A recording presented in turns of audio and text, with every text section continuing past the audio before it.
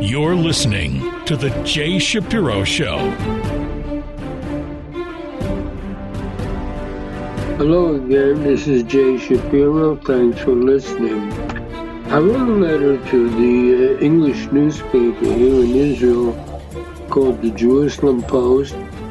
I don't know if they're going to publish it or not, but I want to share with the listeners what I wrote in that letter, because I think I have something to say. The letter goes like this.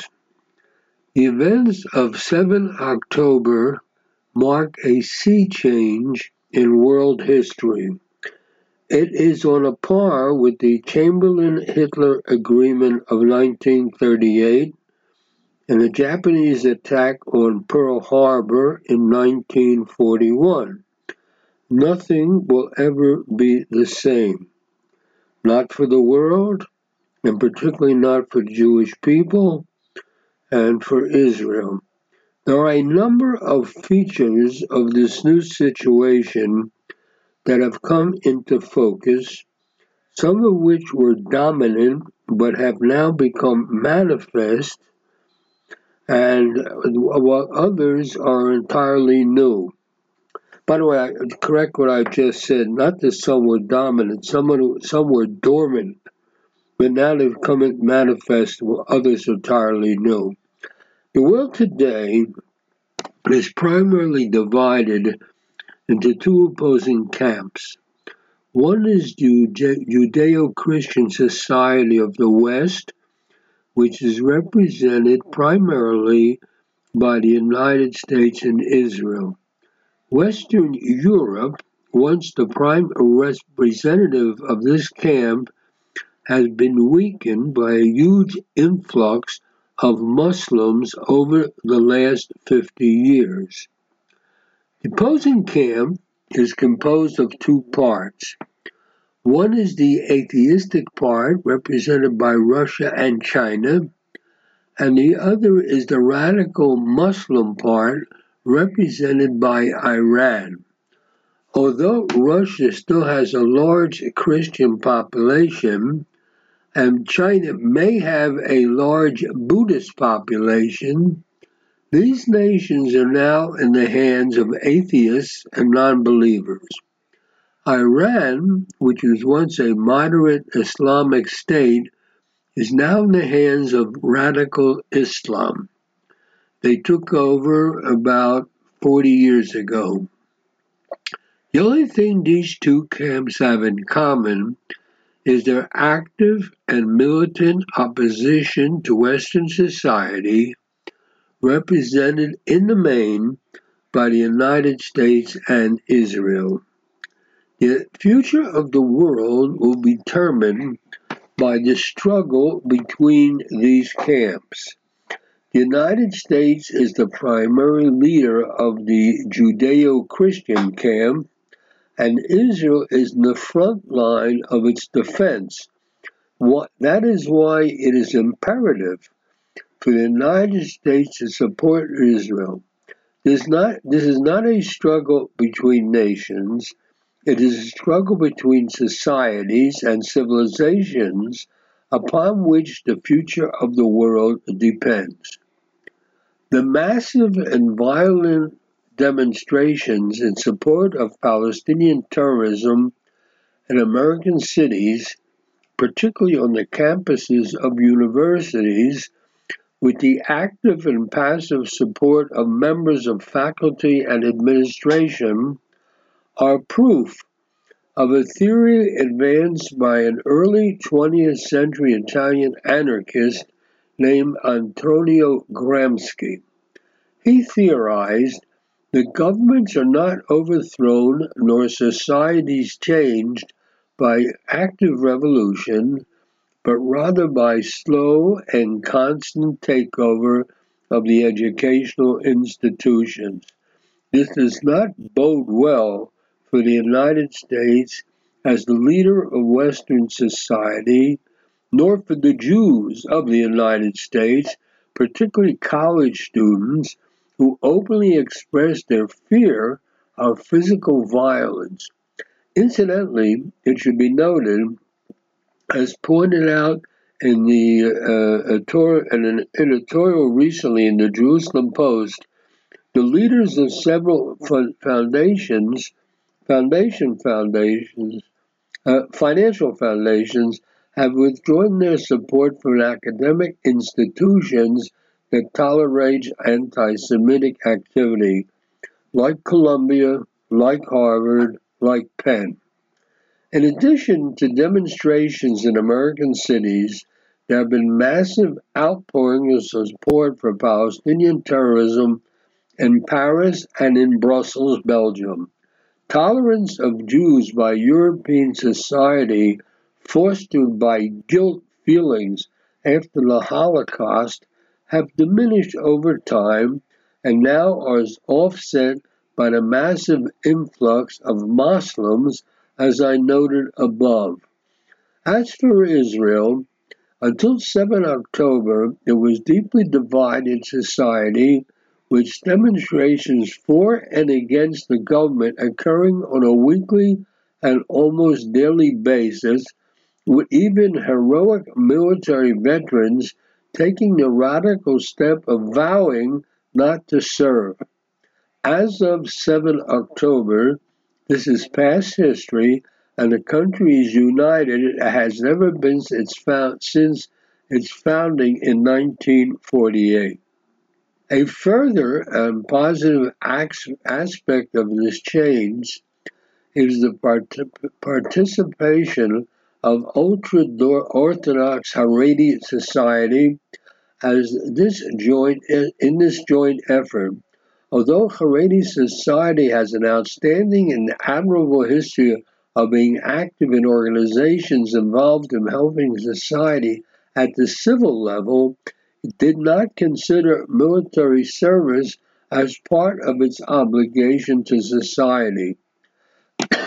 This has changed overnight, and now there is a high rate of Haredi mobilization. This means that Haredim are not only participating physically in the defense of the country, but it will eliminate the tensions between Haredi and non-Haredi society that has been growing because of their non-participation. This is a further step in the strengthening of Israeli society. And finally, since 7 October, it has been obvious that there must be a change in the electoral system.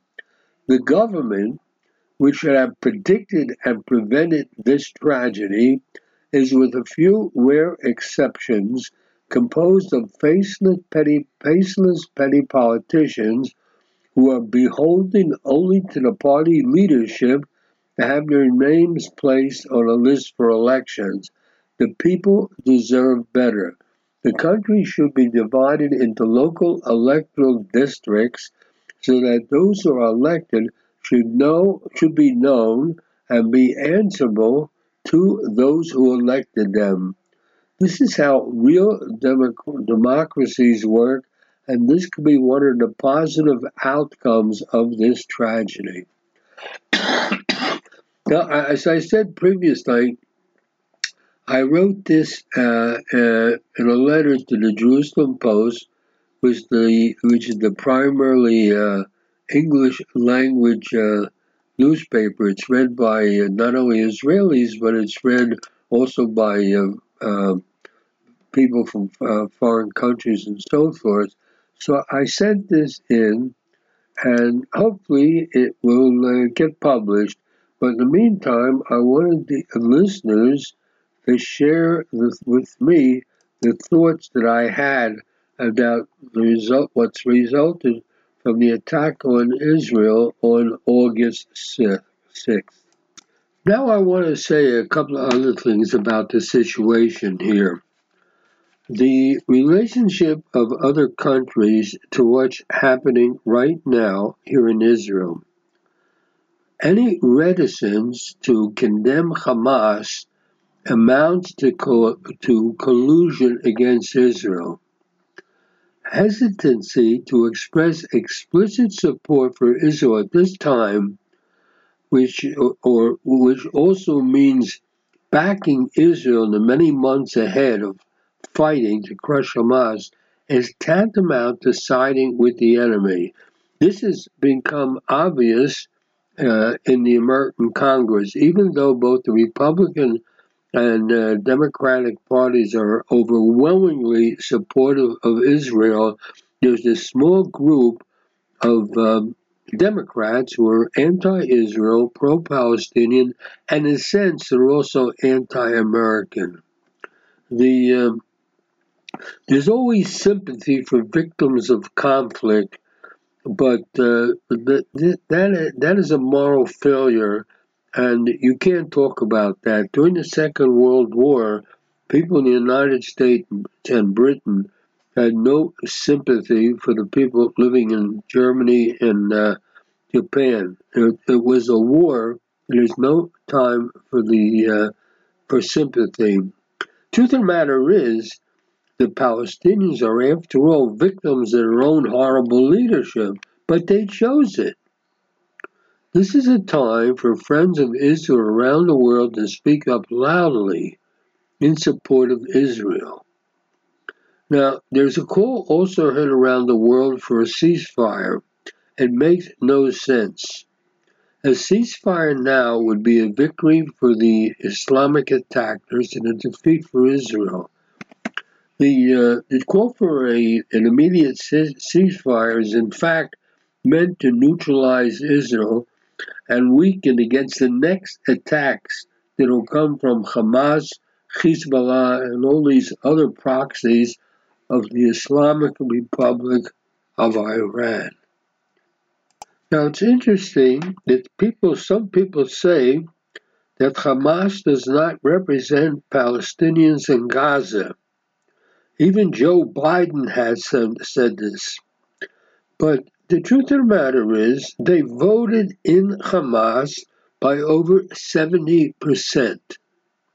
And these people who control Gaza, Hamas, they were elected there and have been able to draft tens of thousands of Gazans into its military.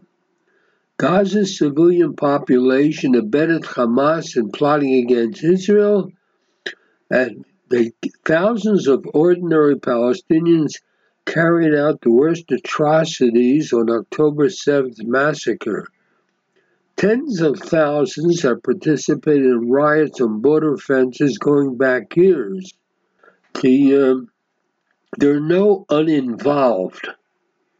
Uninvolved mothers are proud to send their children and battle them to turn them into martyrs, what they call shaheeds.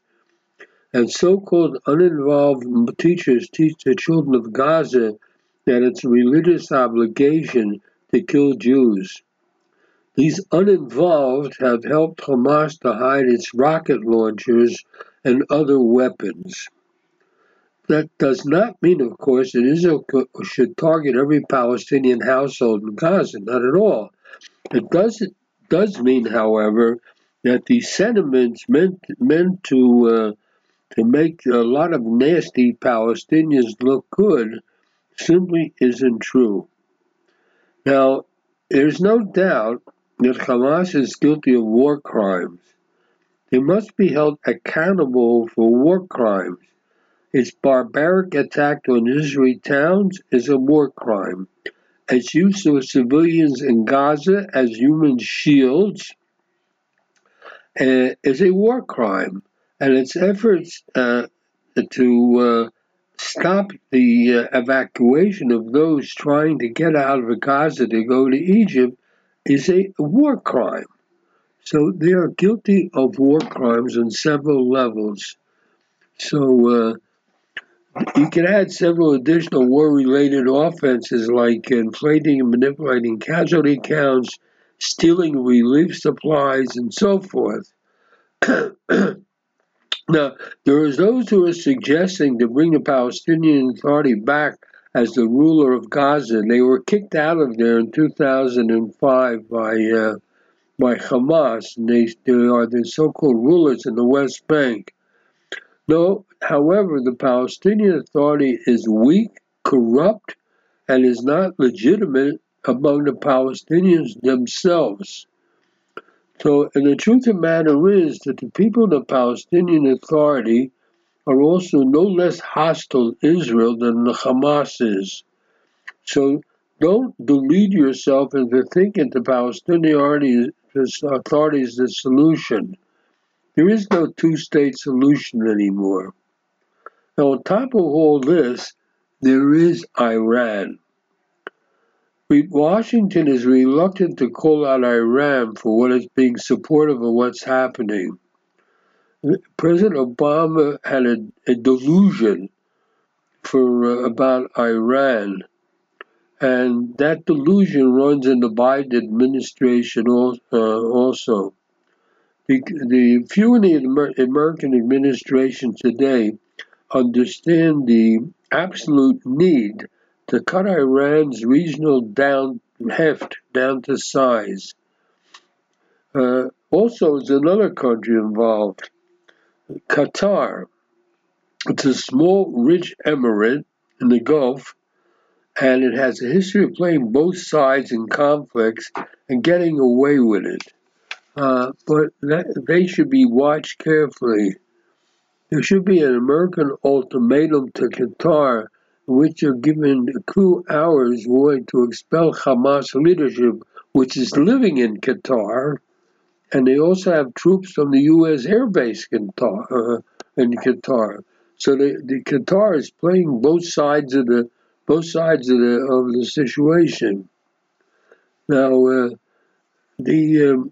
let's say a word about humanitarian refuge and relief. Relief for Gazan Palestinians is a problem of Israel, not the world.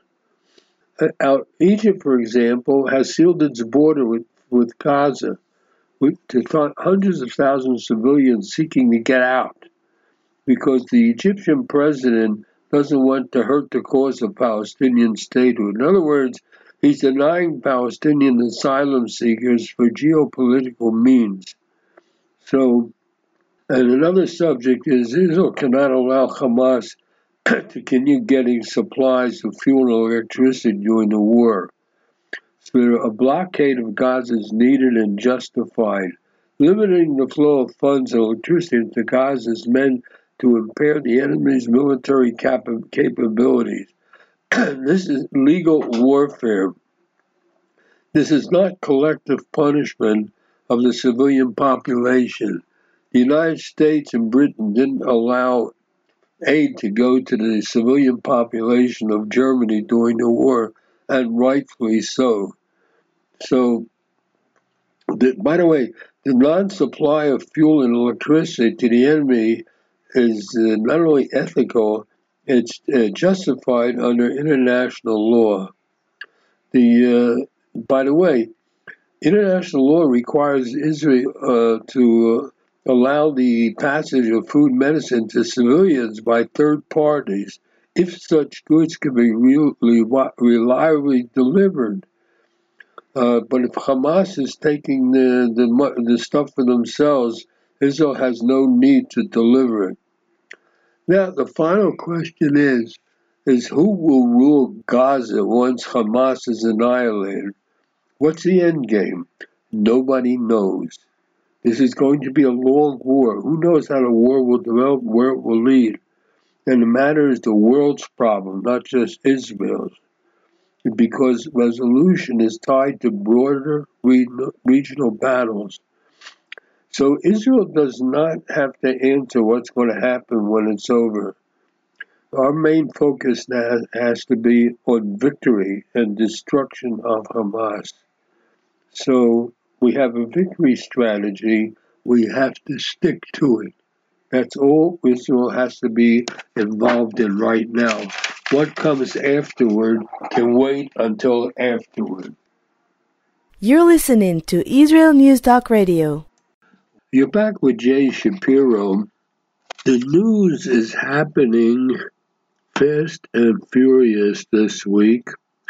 I listened to the news from the United States, and I'm recording this part of the program on Tuesday afternoon, and I see that there are people disturbing hearings in Congress in the United States, people shouting in favor of the terrorists, and they're being taken out by the Capitol Police.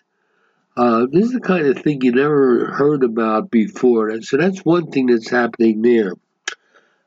At the same time, this week, there were huge demonstrations in New York and about 10 or 12 different American cities, tens of thousands of people supporting the terrorists in the big cities, particularly on the East Coast of the United States, and support of terrorists by huge mobs in various universities in the United States.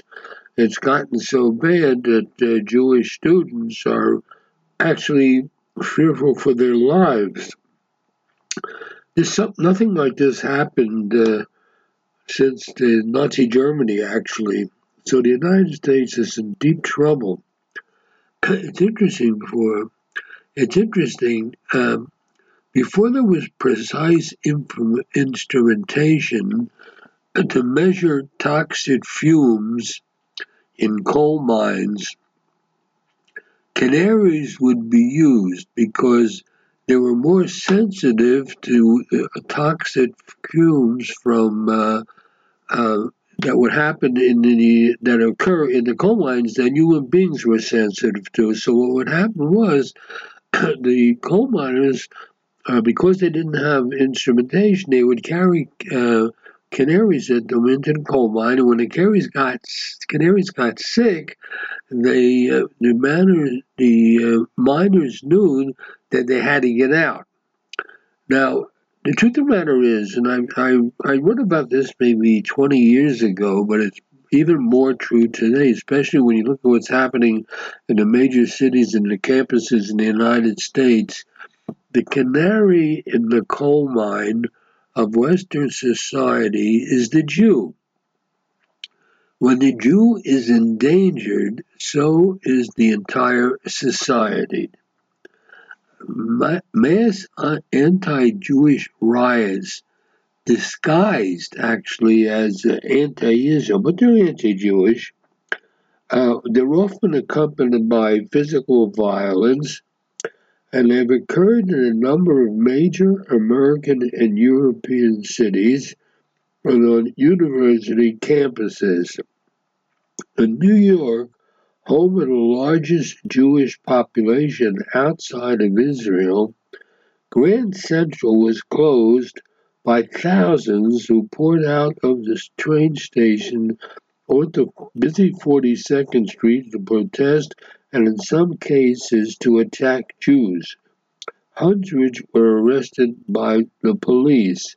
Tens of thousands of pro-Palestinian and anti-Jewish marchers crossed the Brooklyn Bridge, and these pro-Palestinian mobs were rioting in Brooklyn. Interestingly, New York City has the largest Jewish population outside of Israel.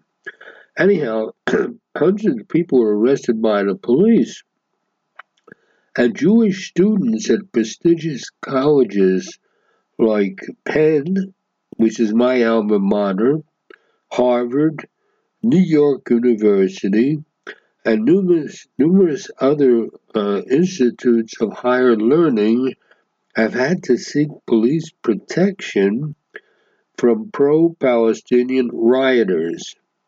As a matter of fact, a number of Jewish benefactors of these institutions had ended their support and their funding because the school administrations have done nothing to stop the violence. The governor of New York went to Cornell University to speak about the anti-Semitism taking place there. Now, the truth of the matter is, you really think about this, you don't have to be a big expert in history. These things were inconceivable only a few years ago. In particular, the anti-Israel activity on campuses, some supported by a not inconsiderable number of faculty members, has long-term implications. I think that what's happening on the campuses is worse than what's happening on the streets. And I'll tell you why. There was an early 19th century Italian anarchist by the name of Antonio Gramsci, Gramsci. I may have mentioned this previously on my program, but it's important. He theorized that a society is not overthrown by revolution, but rather by slow but constant takeover of the educational system. America is the primary defender of Western society. It's been that way since World War II. The Western world, which is Judeo-Christian society, is defended primarily in the front in the front lines is Israel and of course the United States. And the United States has moved major naval forces near into the Middle East. And as I said, the America, which is the primary defender of Western society since World War II, is in trouble. And the attacks on the Jews in America is a sign that the danger is imminent. And so attacks upon Jews in the United States is a very, very bad thing for the Western world. And I said something before, but I want to repeat it because I think it's really important. By the way, it's interesting, when I do this program, I try to do one part each day, Sunday, Monday, Tuesday, Wednesday. So when I send in my program on Thursday, I've done all 4 parts. But things are happening really fast and furious. And I don't recall if I said it before. If I did, I apologize for repeating myself. But I want to emphasize something, that what happened on the 7th of October here in Israel marks a sea change in world history. It is on a par with the Chamberlain-Hitler Agreement of 1938 and the Japanese attack on Pearl Harbor in 1941, because nothing will ever be the same, not for the world, and particularly not for the Jewish people everywhere, and not for Israel. It's interesting, by the way, how Israel, up until that date, 7th of October, Israel here, there was tremendous political struggle here in Israel.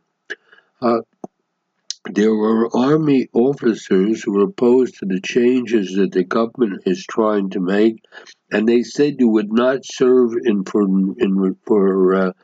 the service. If they were called up for reserve duty, they wouldn't serve. All that has changed as of the 7th of October. The response to the situation has been more than 100%. The Army, the Air Force, the Navy, not only are reservists coming in who aren't even called, but people are volunteering, and they don't even have enough food because the place is being overwhelmed with personnel.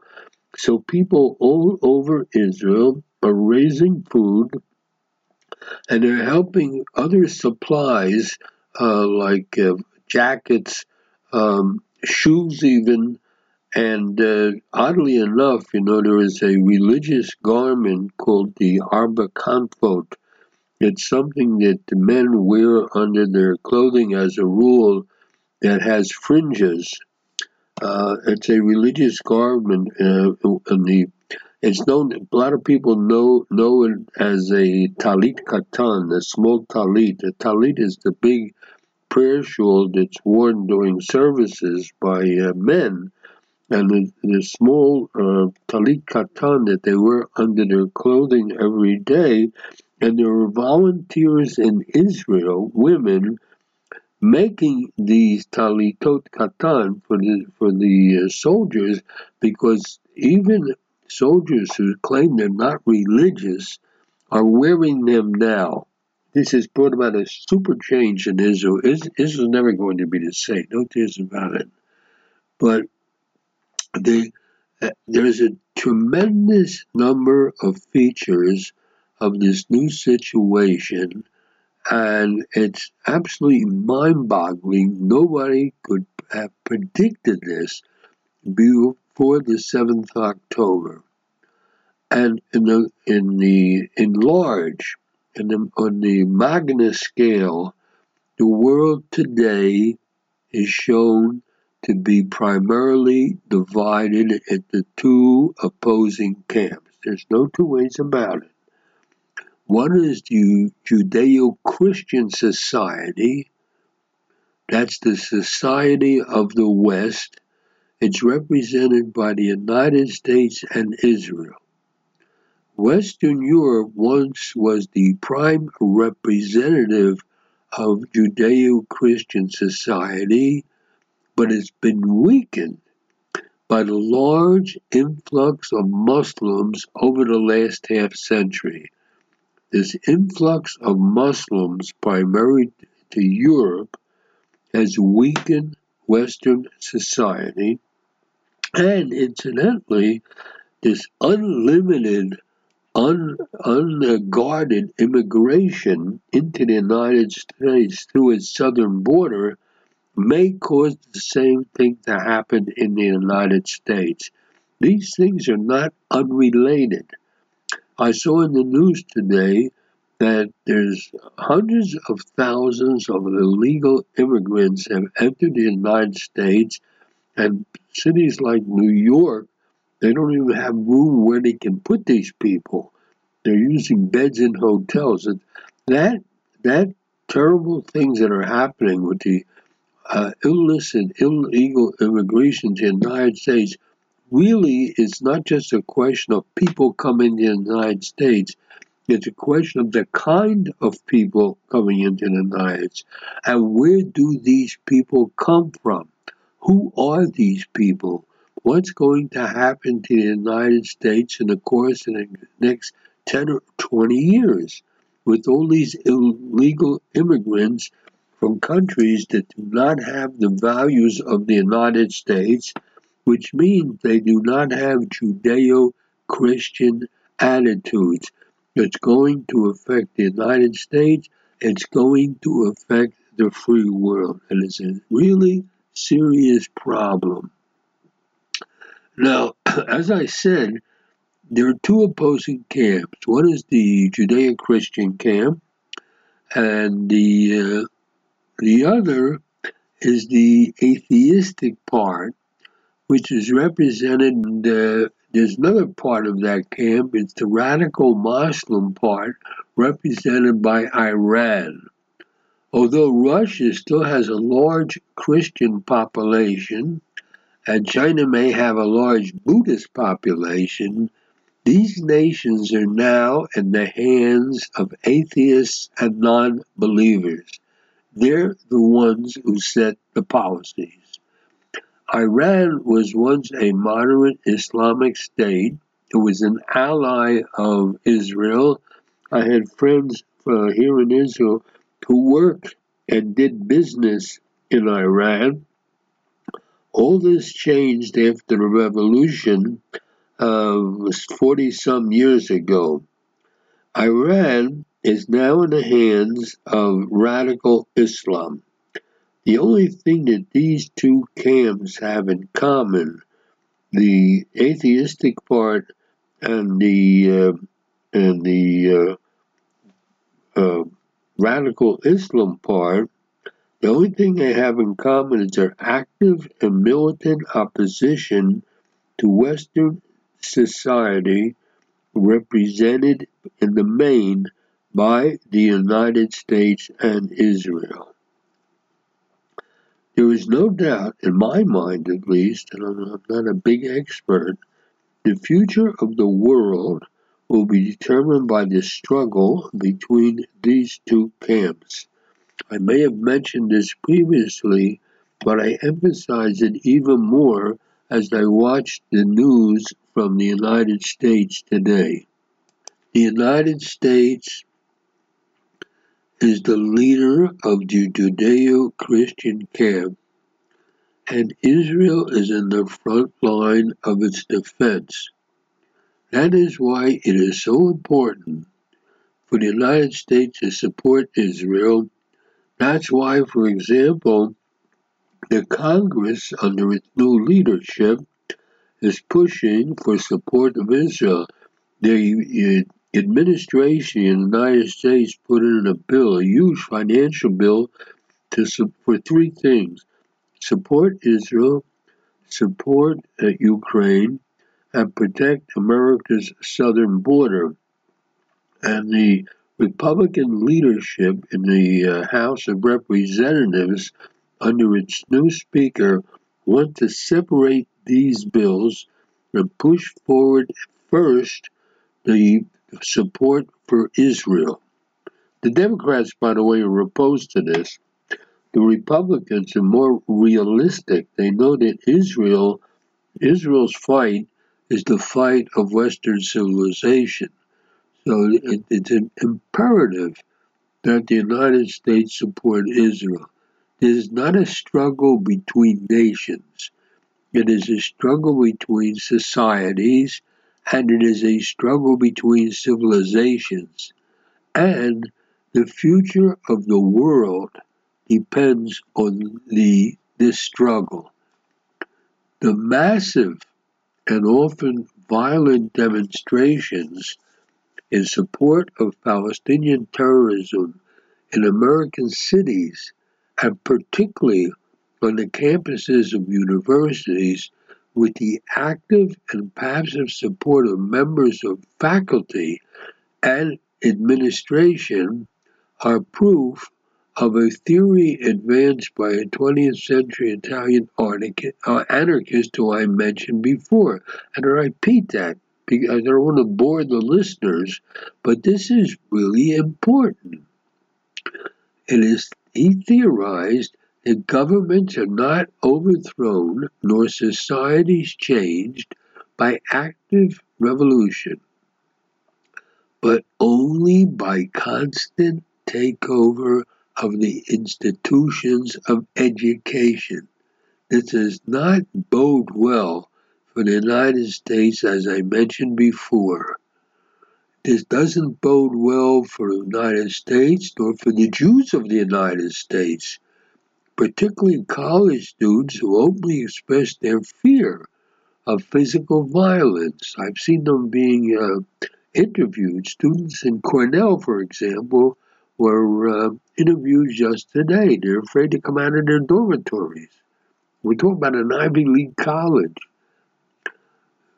Incidentally, the leaders of several Jewish institute foundations have withdrawn their support, and that makes sense. They realize what's happening. In addition to these demonstrations in American cities and on American campuses, there have been massive outpourings of support for Palestinian terrorism. In Paris, in Brussels, in London, tolerance of Jews by European society, fostered primarily by guilt feelings after the Holocaust, these feelings of guilt have diminished over time, and it's now offset by the massive influx of Muslims. Now, again, I hate to repeat myself, but these things are really important. I want to impress upon the listeners. Until 7th October, Israel was a deeply divided society. Primarily, there were demonstrations for and against the government on a weekly and daily basis. And heroic military veterans were taking the radical step of vowing not to serve. I live not far from the home of the President of Israel, and not far from the Knesset, Israel's parliament, where many times, particularly on Saturday nights, when I couldn't come home and to park my car because the streets were filled with demonstrators against changes in policy of the Knesset, the Israeli parliament, and I had to prove to the police where I lived before I could come home and park. As of the 7th October, this is past history. This country is united and has never been since its founding in 1948. Now, and another further and a very positive aspect of this change is the participation of ultra-Orthodox society in this joint effort.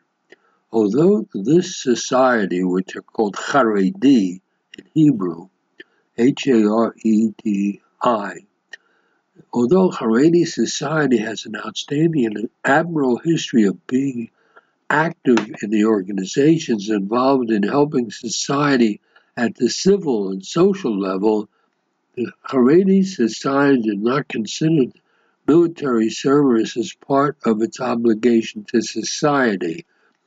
This has changed overnight, and there is now a large, high rate of Haredi mobilization. This means that Haredi people are not only participating physically in the defense of the country, but it will eliminate the tensions between Haredi and non-Haredi society that's been growing because of their non-participation. So this is a further step in the strengthening of Israeli society. And again, I hope I'm not repeating myself, but this is really important. And this is something it's perhaps difficult for the listeners outside the country. Another point, there has to be a change in the electoral system here in Israel. In Israel, you cannot vote for a local representative, and you have to vote for a party list.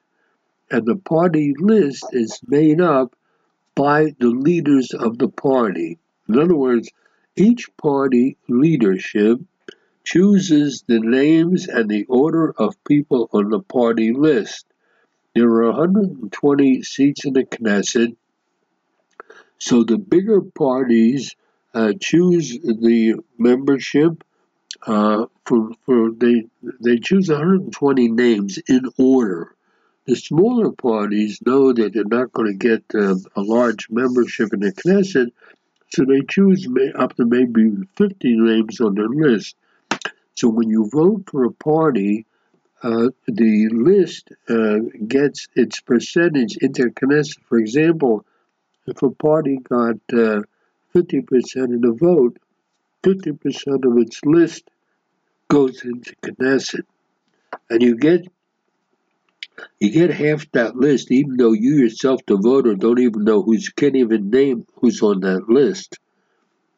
So what's happened now is the government, which should have predicted and prevented this tragedy, with few rare exceptions, composed of faceless petty politicians who are beholden only to the party leadership to have their names placed on the list for elections.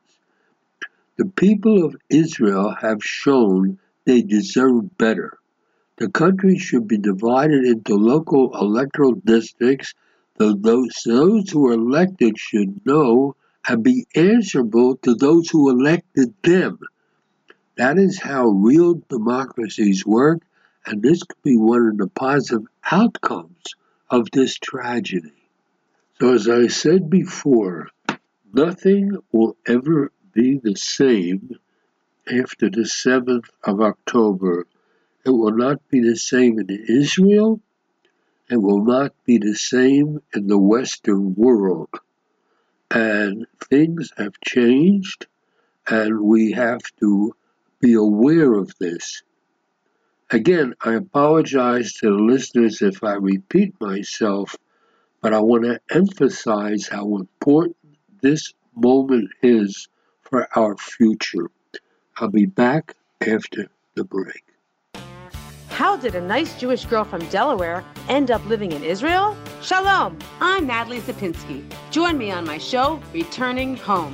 Meet different people who have moved to Israel. Hear their personal stories, their highs, their lows, and everything in between. Each week, we talk to experts on immigration and the process of moving to Israel. Listen to Returning Home every Thursday, only on Israel News Talk Radio. Hello again, you're back with Jay Shapiro. I apologize for being a little bit unfocused in the program this week, but things are happening very quickly, and I'm speaking more emotionally than I'm speaking from my notes. And you have to forgive me for that, but that's the way the situation is now. I mentioned before that there are protests against Israel all around the world. I saw, by the way, the protests against Israel have primarily in the United States and in Europe, but there actually been protests against Israel in Tokyo, of all places. But I just mentioned that as an aside. When word of the atrocities that Hamas perpetrated against Israel, the world became mostly, the rational world became supportive of Israel. And in a sense, the October 7th, 2023, is something like this, as I said before, like December 7th, 1941 in the United States. The Hamas fired thousands of missiles at Israel. Fired all over Israel, not just near the Gaza border, but the Tel Aviv and Jerusalem, as far down as Eilat. And the terrorists breached the border with driving bulldozers right through the fence that was supposed to protect Israel. So that was the most horrific day for the Jewish people since the Holocaust. And to put it in another perspective, on a per capita basis, 1,400 people were killed. Israel has a population of less than 10 million. So it's equal to 15 times the number of Americans killed on 9/11. Everyone in Israel knows someone who lost someone. You know, I was talking to my grandchildren the other day. They're busy in the army, but they're taking time off to go to funerals of friends of theirs. Now, Israel Striking Back has launched a major ground offensive to remove Hamas's ability to harm us. Now, there are people calling on Israel for restraint because thousands of civilian deaths are taking place in Gaza. That is not going to happen. Israel has been shaken to its core. We have been victims of pogroms, and we have been murdered en masse for simply being Jews. We're less than 80 years after the Holocaust, and what happened on the 7th of October was a pogrom. Hamas is ISIS, Al-Qaeda, Taliban. They're not militant groups, they're not freedom fighters, they are brutal terrorists. It's interesting, a New York Times commentator named Nicholas Kristof wrote a piece stating, We must not kill Gazan children to try to protect Israel's children. That's what this New York Times columnist wrote.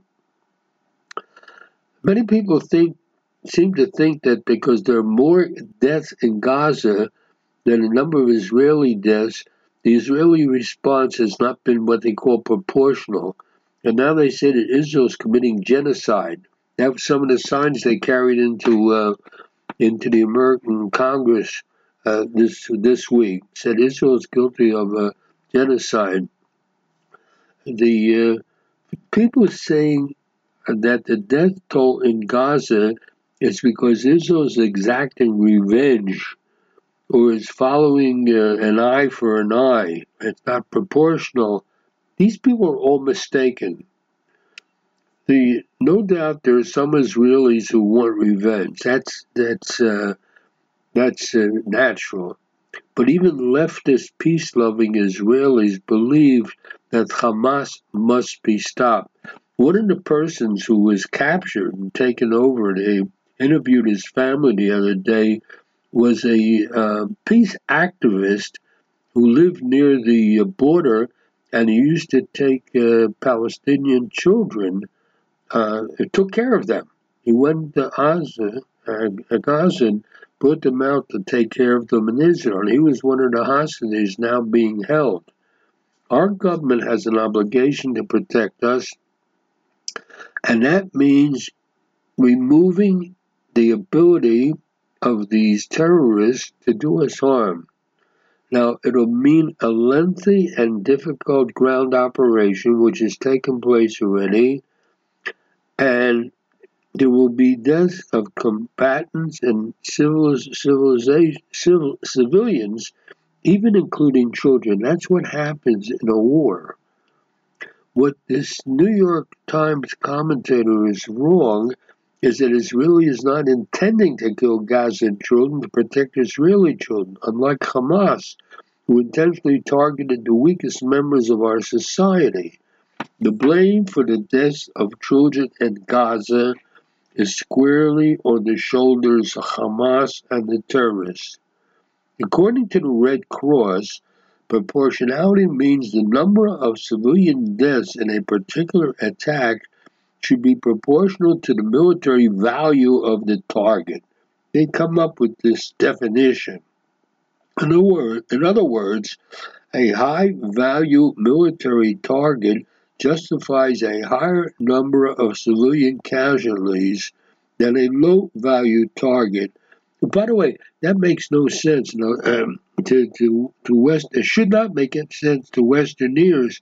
During the Second World War, American and British planes bombed cities and killed a number of civilians, many of whom might have been anti-fascist.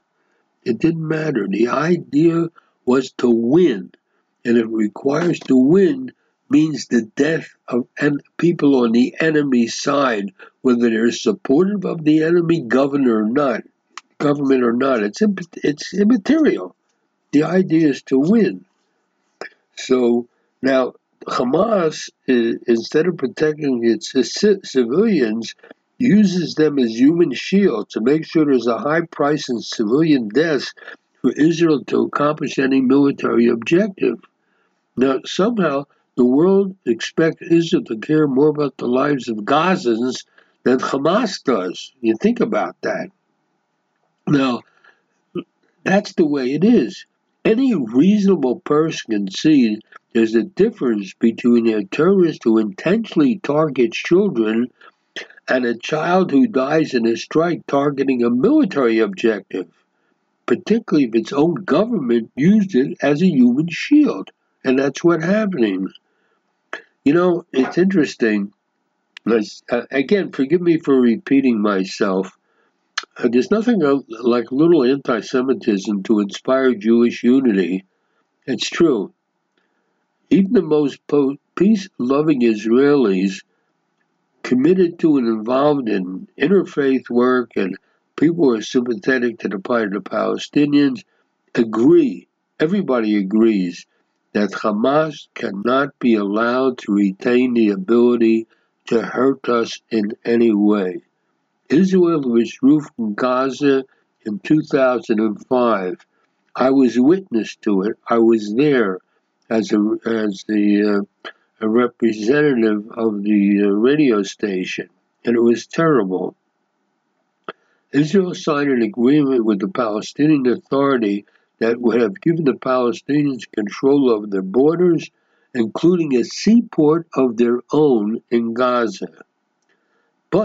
And that was the Palestinian Authority.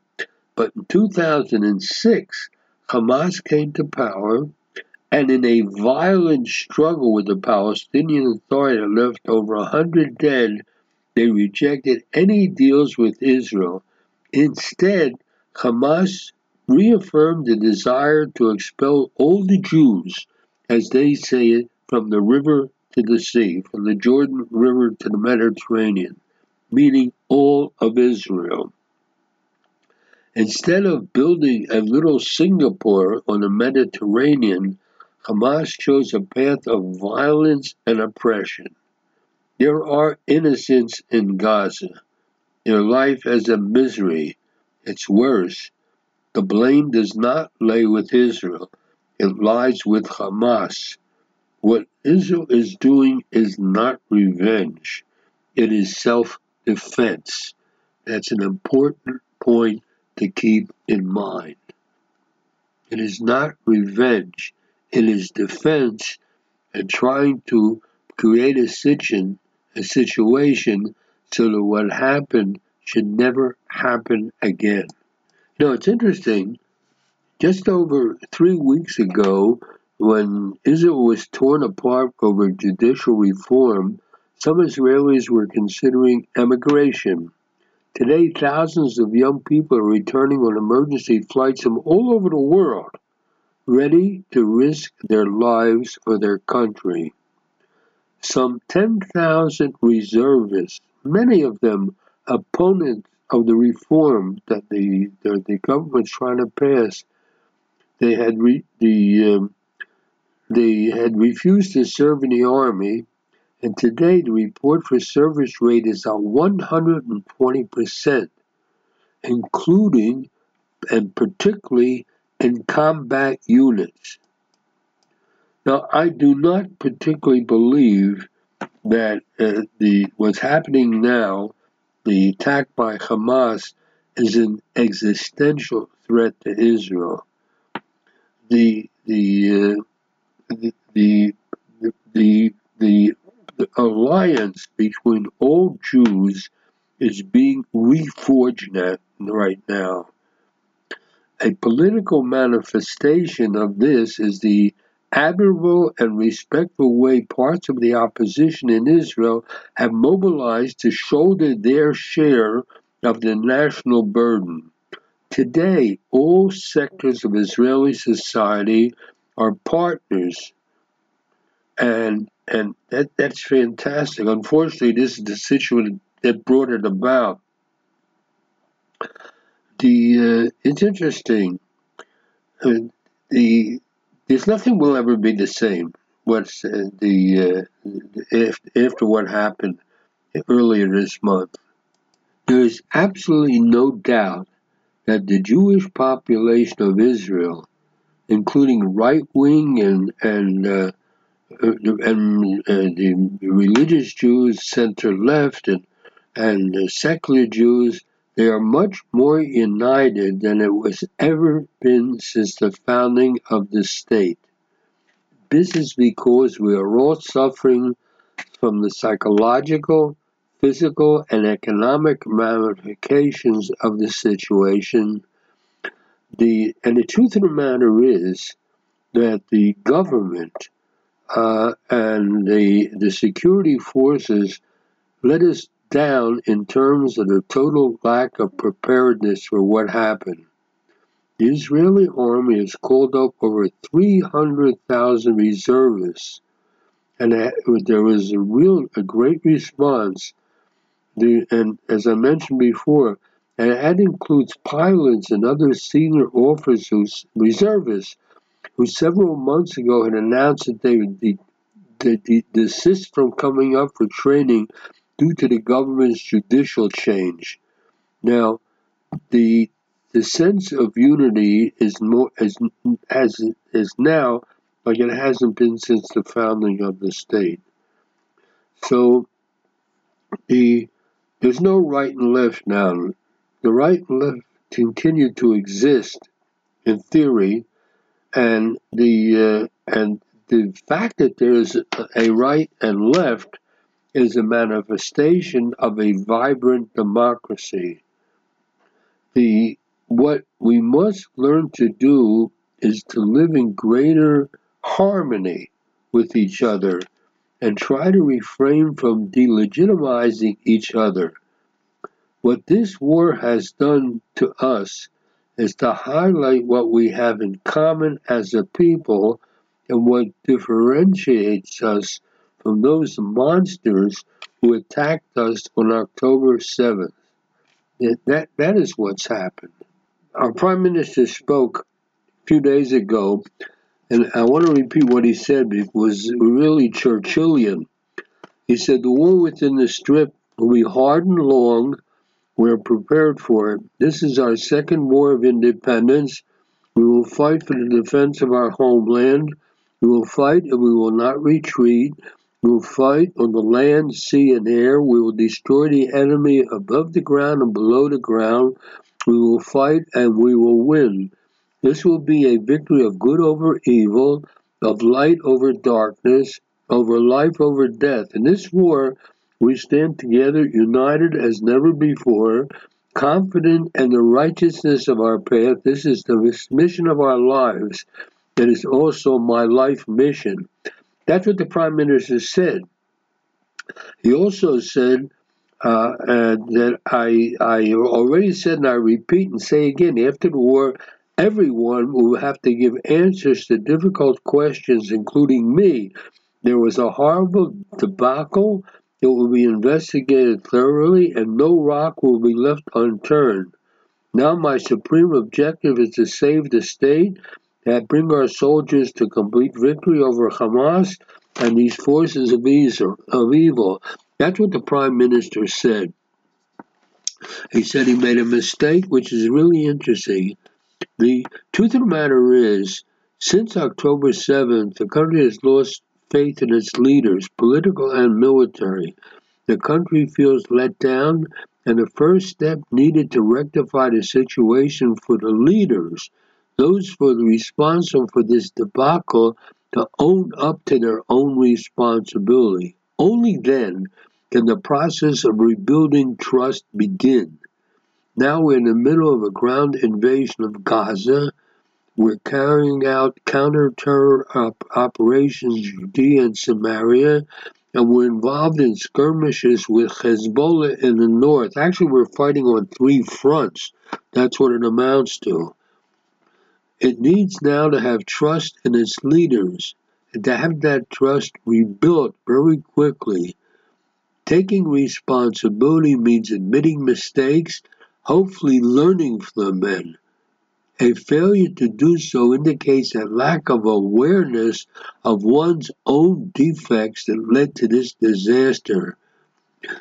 Taking responsibility for mistakes shows leaders willing to rise above themselves and above their egos. That is what can help unite the country. A failure to do so calls into question leaders' judgment and ultimately chips away at their legitimacy. We really have to do a lot of soul searching at the governmental level after this calms down, which is going to be months from now. Israel will never be the same, and I think the Jewish world will never be the same. The October 7th is a day, as Roosevelt said about the December 7th. It's interesting, they both came out on the 7th of a month. It's a day that will live in infamy, and we have to learn from it, improve from it, and be better because of what's happened since that date. I'll be back after the break. Warning. Take cover. The Jewish Truth Bomb is here. The show that will explode all the false narratives and fake news. Join host Lenny Goldberg each week as he wires the news together and detonates it through biblical verses that will deliver a shockwave that will blow you away. Don't miss it. The Jewish Truth Bomb. Every Monday. You're back again with Jay Shapiro. You know, I suddenly realized something very interesting. I've been doing this program for quite a number of years, and I always felt that the purpose of this program is to reach out to people all over the world, Jews and non-Jews alike, to give them an idea of what's happening in Israel, particularly the kind of things that are under the radar, the kind of things that you don't really see in the big headlines or in the newspapers every day. And because the program is only once a week, I have to choose carefully what subjects I want to speak about to make sure there are things that the listeners wouldn't generally hear about. Then I suddenly realized in the course of the last 2 weeks, since the pogrom several weeks ago against the Jews, that I also use this program as a way to express myself and to avoid having to go to a psychiatrist or a psychologist. Because what I have to say on my mind, I simply say to the listeners. If I went to a psychiatrist, I have to pay an hourly fee to say what I'm saying here. So I want to thank the listeners, actually, for giving me an opportunity to express myself and get these things off my chest. So this program, I believe, I hope, is helping you to understand what's happening to me, and me helping me to get these things off my chest. At any rate, having said that, I want to start off by saying there are people who are saying that there should be breaks to allow humanitarian help to get to the people in Gaza. And you have to remember something, that those calling for humanitarian help to the Palestinians don't understand the character of total war. During the Second World War, an untold number of anti-Nazi Germans were killed by Allied bombing. The cities in Germany were carpet bombed by the Allied bombers, and Dresden was flattened. And I'm sure there were a lot of anti-Nazis who were killed. That's what happens during the war. It's unfortunate, but true. So I don't think Israel has to give any humanitarian aid to the enemy during a war. After total victory, we'll do what the Americans did after the Second World War, and we'll provide some assistance for the victims, if you will, or the losers in the war. But to talk about giving humanitarian aid now is totally out of the picture. The next subject that I want to touch upon is that in Washington this week, there was a meeting of Jewish leaders, and the Biden administration officially vowed to make a plan within 2 weeks to counter what they say is an alarming rise in anti-Semitism at U.S. colleges and universities since Hamas's attack back in October 7th. And by the way, you know, I watched the news from the United States, and there are scenes taking place that I find hard to believe. The fact that anti-Israel and anti-Jewish rioters could take over major universities, and even downtown New York and the Brooklyn Bridge, and the main railroad centers are taken over by anti-Jewish and anti-Israel people, and it may come to violence. So far, so good, but who knows what's going to happen?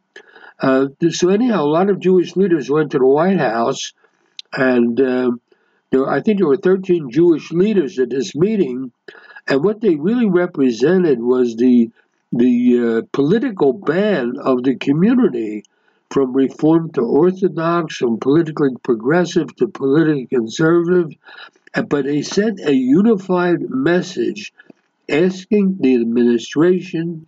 It was a call for action against anti-Semitism. And ahead of the meeting, the Biden administration outlined steps it says it's already taken, including the Justice Department, Department of Homeland Security. They have they're imposing law nationwide on the campus and local and Jewish levels. They're supporting campuses around the country, and they're having federal cybersecurity experts reach out to schools. And the Biden administration also expedited an initiative launched just over a week before the Hamas attack. They want to instruct federal officials to include anti-Semitism and other forms of religious bigotry as protected under the Civil Rights Act. So that initiative, as I understand it, was part of a broader presidential strategy to combat anti-Semitism. So across the country, in the United States, on campuses and public spaces, anti-Semitism has found new life, and hopefully this government, the American government, will do something about it. That's really a major problem. Here's another item that's under the headlines on the same subject. There's a place in New York called 92NY. It's a place in up on the Upper West Side, New York, and it's a very popular place for lectures and social activities. What happened was it took less than 4 days for 92NY to go from having a packed calendar of events and a full team of it's gone to a depleted schedule and resignations of the staff. Now, this is a venerable New York Jewish culture center, and what happened was they scrapped a planned talk a week ago by a Pulitzer Prize winner named Vietnam Nguyen, because Nguyen signed an open letter in the London Review of Books that accused Israel of ethnic cleansing. And he condemned the deliberate killing of civilians, and he pushed for an end to the violence and destruction of Palestine. He never specifically denounced Hamas.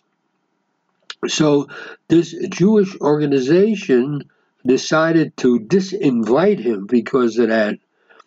And they said they made it out of concern for the local community, because the local Jewish community has been devastated by the attacks in Israel. So they made this postponement only hours before this guy was planned to speak. So what happened was, as a result, a whole bunch of other authors pulled out of their programming, and even members of the staff at the Jewish organization began resigning. So there's been tremendous blowback. This all has come among scathing criticism of Israel's right to self-defense, and that our cultural centers and the arts and entertainment world are criticizing Israel for defending itself. There are disputes over the attacks and disputes about Israel's retaliation, and that has spilled into sports, academia, government, business, and law. So the rules of pluralism and commitment to foster diverse opinions are getting harder to apply. So it's really hard for these Jewish organizations to navigate this moment as cultural organizations. They want to ensure they're remaining open to all kinds of opinions, but there's certain opinions that you just cannot allow to So many of these Jewish organizations, very influential ones, that are dealing primarily with literary nonprofit organizations who have book reviews and things of that nature. They've canceled a lot of meetings in the aftermath of the loss and during the grieving caused by this great effect of what happened here in Israel. By the way, along the same lines, there's a big thing that happens every year called the Frankfurt Book Fair in Germany, and that's a major publishing gathering, and it was held last week, and hundreds of authors and literary professionals objected after the organizers announced that, owing to the war started by Hamas, they would no longer host a prize ceremony for a particular Palestinian author. This Palestinian author was about to get a prize, and they decided that under the present situation, you can't give a prize to a Palestinian author. So in other words, these kind of things are affecting all kind of side issues you would never hear about. The hundreds of authors and publishing industry professionals that they are arguing with each other whether you can close out the space for Palestinian voices.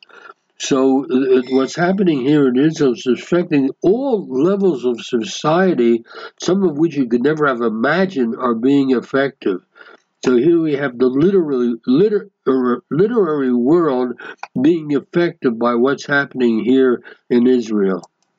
And there's another thing I really want to get off my chest. It's something that a lot of people may be speaking about, but I feel I have to say something about it. This anti-Israel activity has taken place in major cities in Europe and the United States, and college campuses, and also the social media. It's interesting. Among the most strident voices condemning Israel for defending itself and accusing the Jewish state of genocide and blaming us for what's happening and justifying Hamas's atrocities, that are there are organizations that identify as being Jewish. There's an organization called If Not Now. There's a Jewish organization called Jewish Voice for Peace, and they've been front and center in massive anti-Israel demonstration, and individuals wearing skull caps and wrapping themselves in talitot have drawn public attention, and the presence of people who can be identified as Jews at these anti-Israel protests. Many of times there are openly anti-Semitic chants and calls for the eradication of the state of Israel would seem to support the mantra that anti-Zionism isn't anti-Semitism. You can say, well, how could there are Jews who identify as anti-Zionists? How can they be anti-Semitic? But now, because of what's happening now, a little deeper reality emerges. The American Jewish Community's annual survey of American Jews and the U.S. general public shows that both Jews and non-Jews in America view anti-Zionism as simply anti-Semitism. When asked whether the statement "Israel has no right to exist," which is pretty much the ideological statement of anti-Zionism, they're asked whether Israel has no right to exist is considered as anti-Semitic comment. More than 85% of American Jews and non-Jews said that anti-Israel is anti-Semitic because they know hate when they see it. All nations possess the right to self-determination. As a matter of fact, that's in the UN Charter. The very basis of contemporary world order is that all nations possess the right to self-determination. So the Jews as a nation had that right as well. And the modern movement for realization of that right is Zionism. To reject Zionism, that is to deny the Jewish people and only the Jewish people a right that all other nations have, is to discriminate against Jews. And that is to discriminate against Jews is anti-Semitism. It's interesting why there are some Jews as being that define themselves as anti-Zionists. So how do we square the understanding that anti-Zionism is anti-Semitic with this reality that some Jews, for whatever reason, identify as anti-Zionists? And the reality is simple. There have always been members of various groups that have rejected or actively opposed their groups themselves, particularly their groups' liberation movements. There were women who opposed women's suffrage. There were African Americans who opposed the abolition of slavery. You can check this out in the history books. But that did not make the movements for women's suffrage, for the abolition of slavery, any less legitimate, or opposition to them any less bigoted. Likewise, the fact that there is a small minority of Jews who identify as anti-Zionist does not make Zionism any less legitimate or opposition to this any less anti-Semitic. There are anti-Semitic Jews. The anti-Zionist Jews are certainly not representative of the Jewish community, and they certainly don't speak in its name. The vast majority of Jews support Israel, regard themselves as Zionists. Years ago, we thought Zionist meant somebody who wanted to go live in Eretz Israel, in the Holy Land. To be a Zionist is to support those living in the Jewish homeland. And anti-Zionism is a form of anti-Semitism. We celebrate, Zionists celebrate Israel's triumphs, and they mourn Israel's tragedies. Synagogues in America, community institutions fly the Israeli flag next to the American flag. The people, particularly in the United States, that I'm familiar with, but it's true in Western Europe also, people are happy. Jewish people are happy there's an independent country. They're attached to the Jewish state, and they consider the Jewish state as part of their own Jewish identity. According to the American Jewish Committee surveys, 86% of American Jews view the anti-Israel boycott, divestment, and sanction movement as infected with anti-Semitism.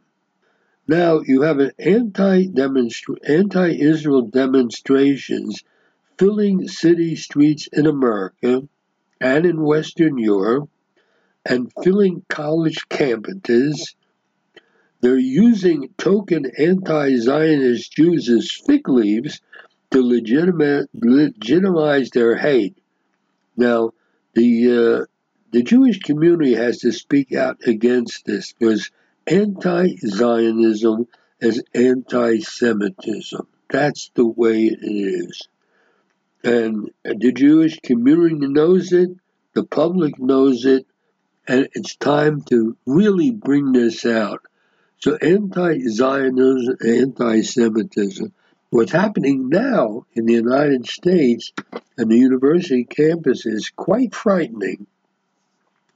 And I'll probably have more to say about that next week because these things are developing. All I can sum it up is saying that we're seeing now things happening in American cities and on American campuses.